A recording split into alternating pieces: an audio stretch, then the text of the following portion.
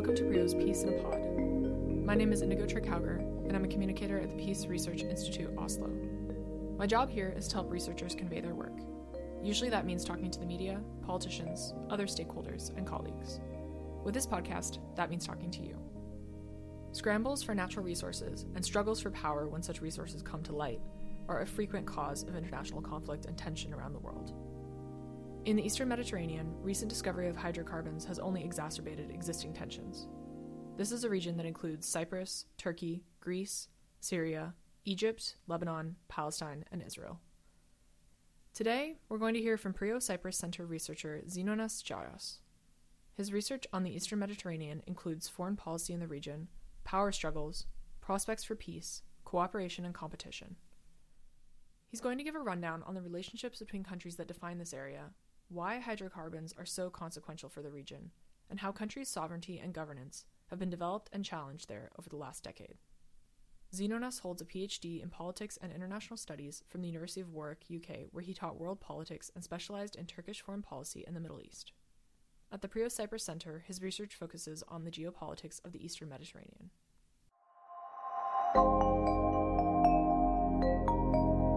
Welcome to the podcast, Zenonas. It's great to have you here because you're from the Prio Cyprus Center, our sister outpost of Prio, and we're going to talk today about the Eastern Mediterranean. Before we actually get started with that, could you just talk a little bit about being at the PCC and what your job is there as a researcher? Because it's a little bit of a different setup. You guys have a bit of a smaller staff, but you do a lot of amazing work, and you're very productive with your outputs. Yeah. Well, first of all, thank you for having me and for the invitation. It's very good to talk with you. So here at the Prio Cyprus Center, we obviously focus on Cyprus's conflict, what some people call the Cyprus problem or the Cyprus issue or the Cyprus question, which is basically... a lot of different ways of saying that. Yeah, some of them are politically loaded, so it depends who you ask. Basically, it's about the ethnic conflict on the island that broke out in the 1960s with some history, of course, and then the 1974 invasion of Turkey that now occupies 37% of the island's north. So we do a lot of research about the different aspects and the different levels of this conflict, from the international negotiations taking place from time to time to, intercommunal issues ranging from topics on education and the management of environmental issues, health, the basic chapters of the negotiations, which is property, territory, security and guarantees, and so on. But my specific job is actually looking at the regional environment, namely the Eastern Mediterranean, and see how that interacts with the dynamics of the conflict. So we saw that in the past 10 years, regional developments, geopolitical developments have had a great impact on the peace process. So the Prio thought that it would be good to look this area more carefully and see what are the dynamics that it produces that affect the negotiations, the diplomatic process, the interests of the different players, and so on. And obviously, how maybe the Cyprus problem or maybe the eventuality of its resolution could affect broader regional problems or opportunities. As you said, this is such a regionally interesting and important area. And so today we're going to get into some of these topics, but we're going to first start kind of generally with a very open-ended question, which is why has the Eastern Mediterranean become so important as a geopolitical space? And this is very, very open-ended, so you can take this wherever I know. I'll try to be concise. Let me know if I fail. So the Eastern Mediterranean, in a sense, is a construct, right? Because the place has always been here. I mean, it's not like we just invented the Eastern Mediterranean.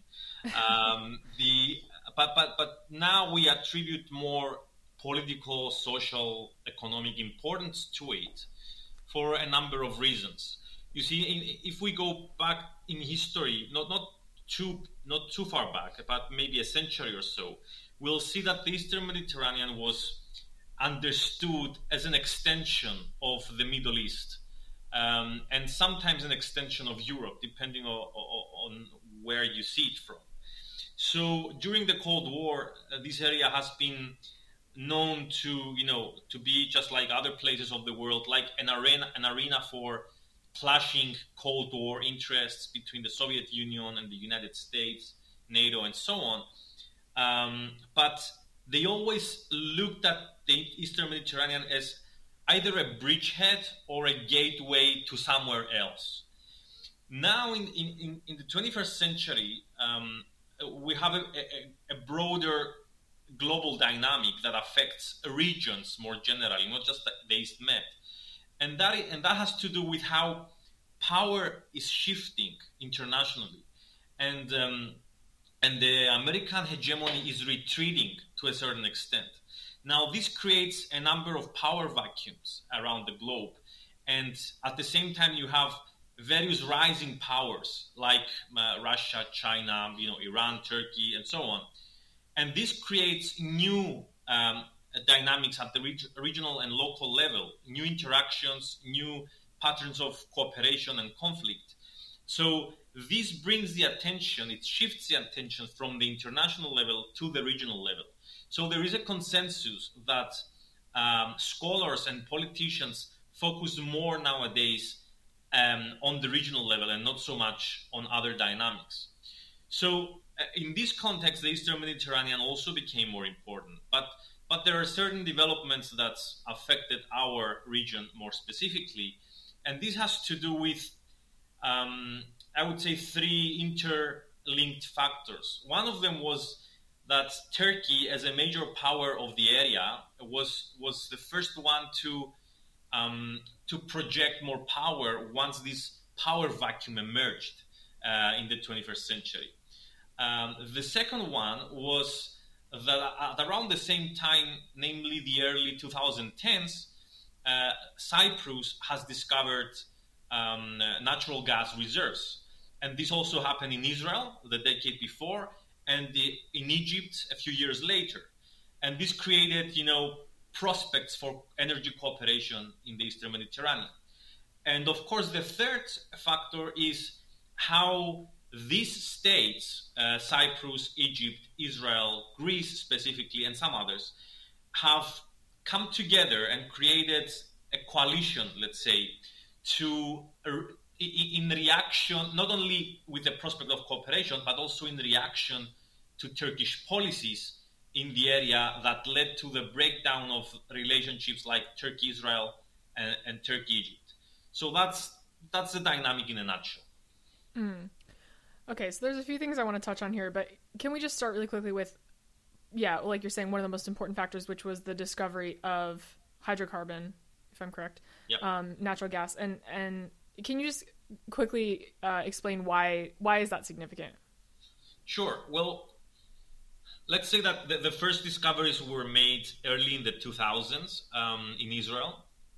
And it was a time that the states of the area, specifically Cyprus, Israel, Cyprus, Egypt, and Cyprus, Lebanon, decided to delimitate their exclusive economic zones, their maritime economic space, let's say, where companies can search for gas and exploit the gas.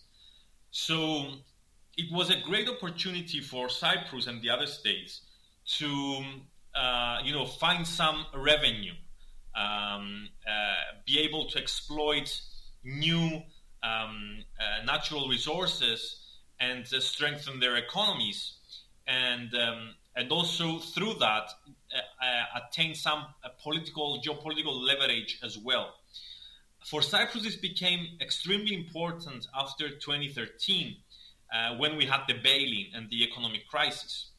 And at the time, many politicians were, projecting this prospect of exploiting the natural gas almost as a factor that would save the Cypriot economy. And we invested so much, at least on the discursive level, on that prospect. But at the same time, the fact that all three countries of this space, Cyprus, Israel, and Egypt, had natural gas, or there was the prospect of finding more, it meant at the time that something really significant could happen here.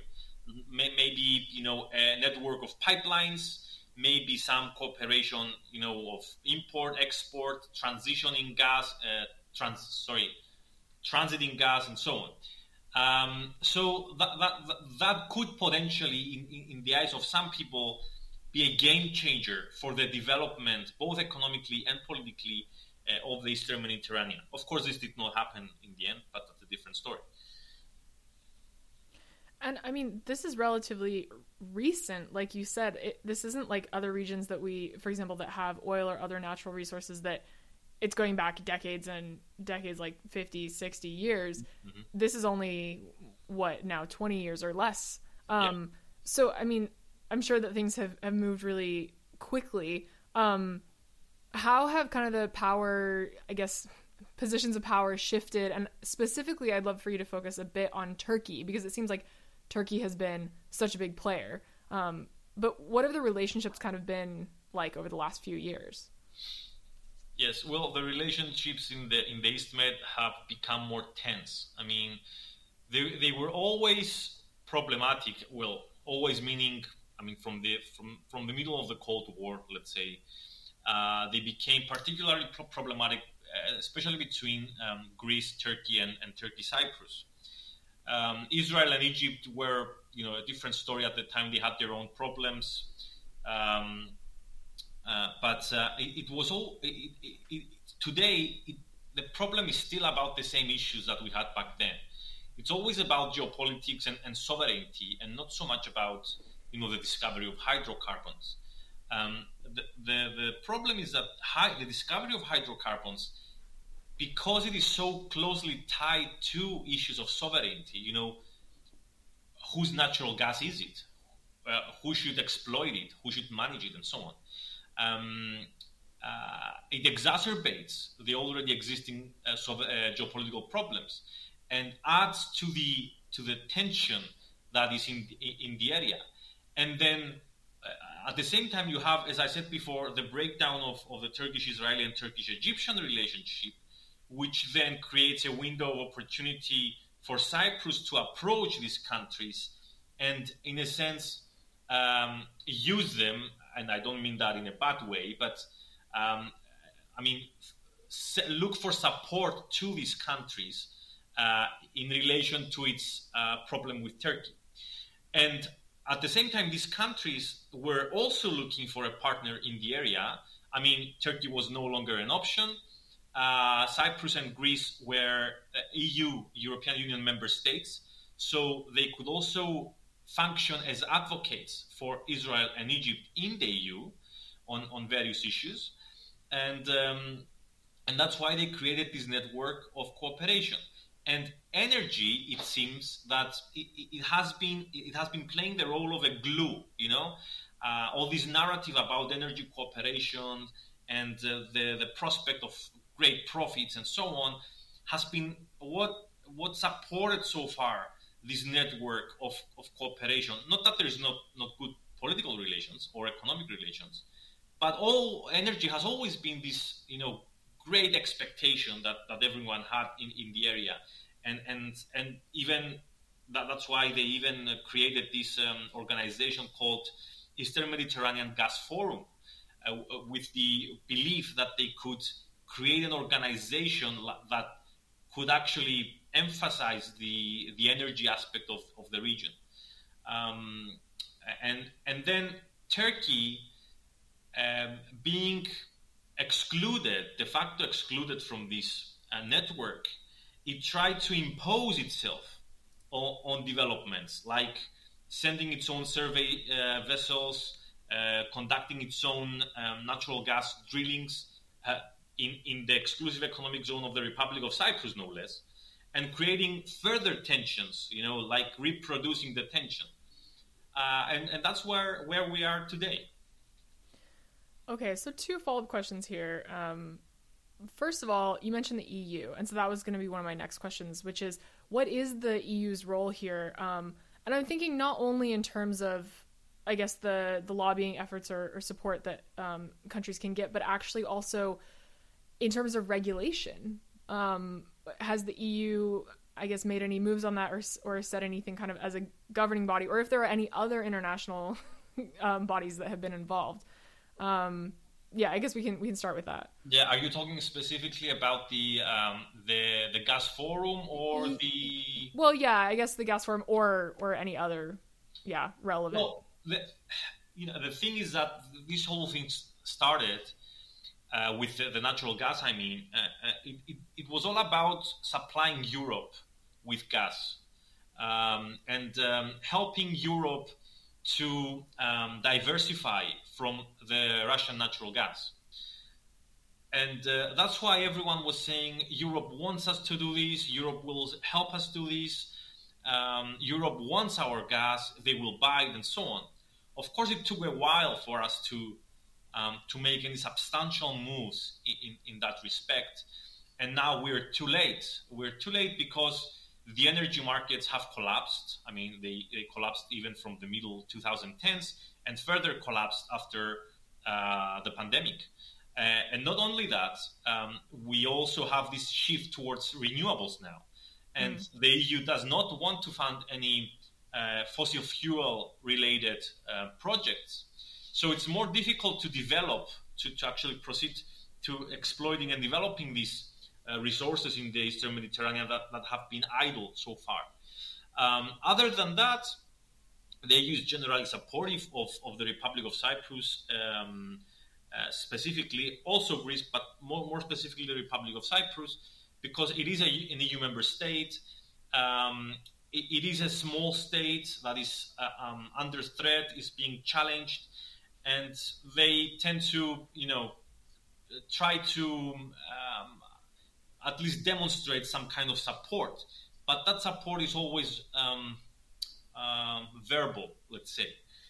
There isn't any kind of practical help apart from some measures that have been imposed on Turkey for its own actions. But just like any other foreign policy issue that the EU is facing, the response is very weak because there is a lot of division within the EU and very different national interests that are involved. Some of them don't want to bother Turkey. Some of them are very angry with Turkey, France being one of them, Germany and Spain being 2 states that want to, keep the relationship with Turkey,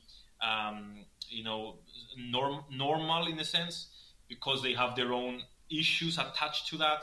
So the EU is always supportive of new stuff going on here, but at the same time is to a large extent absent.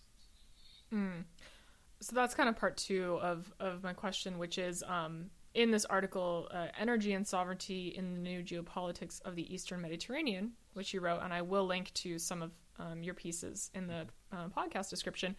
You say that the Republic of Cyprus attempted to garner support from regional and international partners, including Greece, Egypt, the United States, and the European Union, even pursuing the imposition of sanctions on Turkey by the EU. So, what has been the response? And like you said, I mean, Turkey going in, drilling, ignoring sovereignty.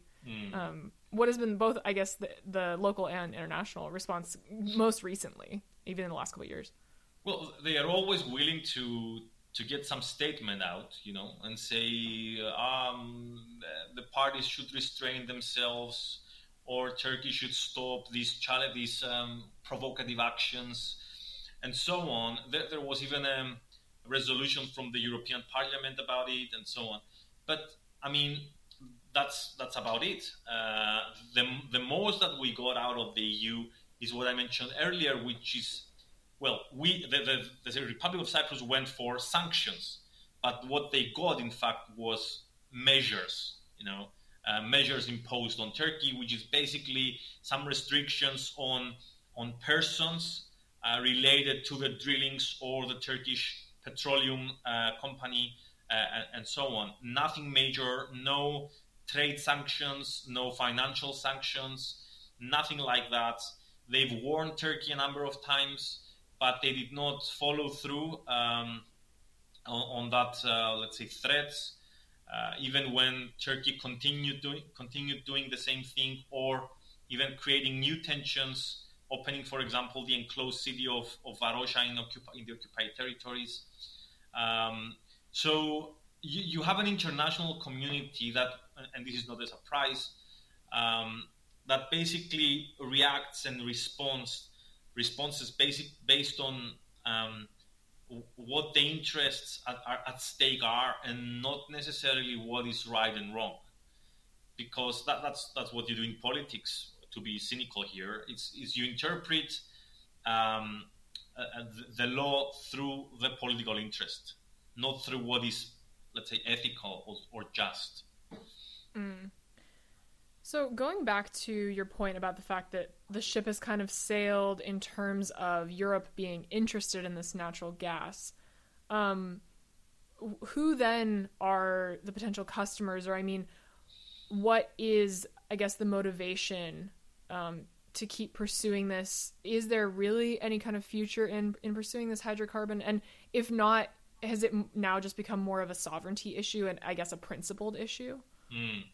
I think it's both. It's certainly a sovereignty and the principal issue, but I think now we started thinking about exploiting this gas, but not necessarily exporting it to Europe, finding other partners, or certainly using it for domestic consumption, which is very important because the prices of electricity, for example, in Cyprus are very high.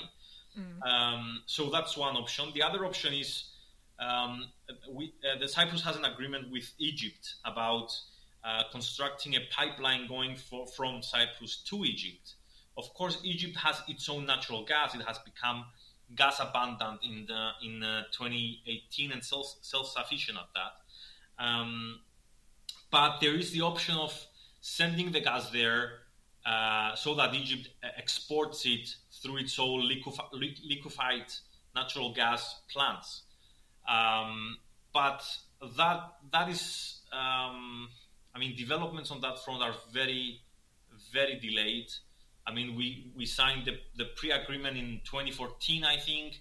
We're 2021 and no pipeline has started being constructed.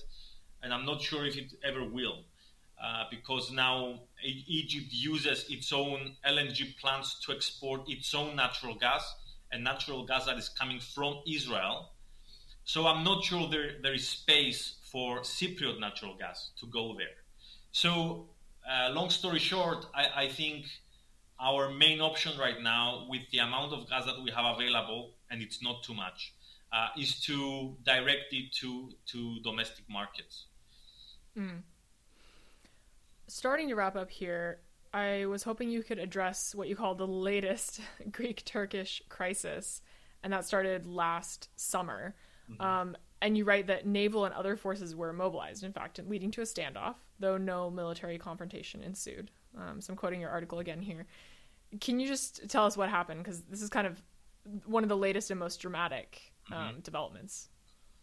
Well, what happened is quite complicated in a sense, because it has to do with all these legal details about territorial waters and maritime space and all that stuff.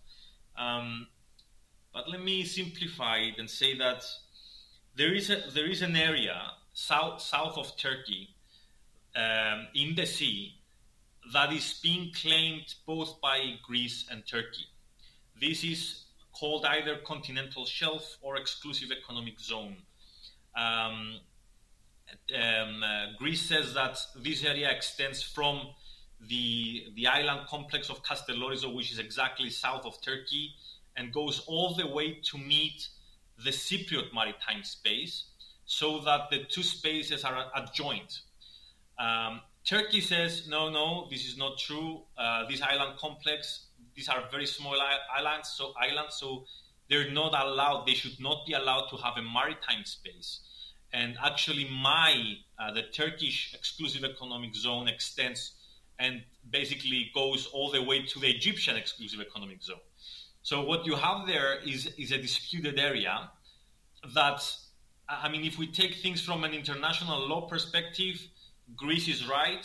If you take things from a Turkish political perspective, Turkey, some argue that has some ground to argue what has been arguing. So this has been an open dispute for, I don't know, like 50 years almost. And it can only be resolved at the court. So what Turkey did was to send naval forces to accompany survey vessels in that area, and to basically claim the area. And what Greece did was to mobilize its own forces to respond to this provocation. So the result was this standoff, and there were various stages in this crisis. In the end, with the involvement of Germany, who had the presidency of the European Union at the time, and the United States and NATO, they managed to de-escalate the tension. But I think the point we need to remember here is that these are very deep-seated problems, decades-old problems that will keep producing crisis, no matter how much effort is being put to, de-escalate them. I mean, the problem remains, and if they don't find a solution, an actual political solution that will resolve the problem, we will keep having this crisis coming back, because this has been just one new crisis in a series of crises from the 70s, and it's not going away. Well, I think we'll leave it at that. Thank you so much, Zenonas. I think this has been a great introduction, and hopefully we can do another episode at some point to dive a little bit deeper into what are clearly a series of very complicated issues. So thank you. Yeah, thank you, and I hope I've been helpful with all these complicated terms and issues. Thank you very much. Thanks for picking Prio's Peace in a Pod. This podcast is a production of the Peace Research Institute Oslo, Prio, located in Norway. For more information, visit prio.org. Editing, recording, and hosting by me, Indigo Trickhauger. Music by Martin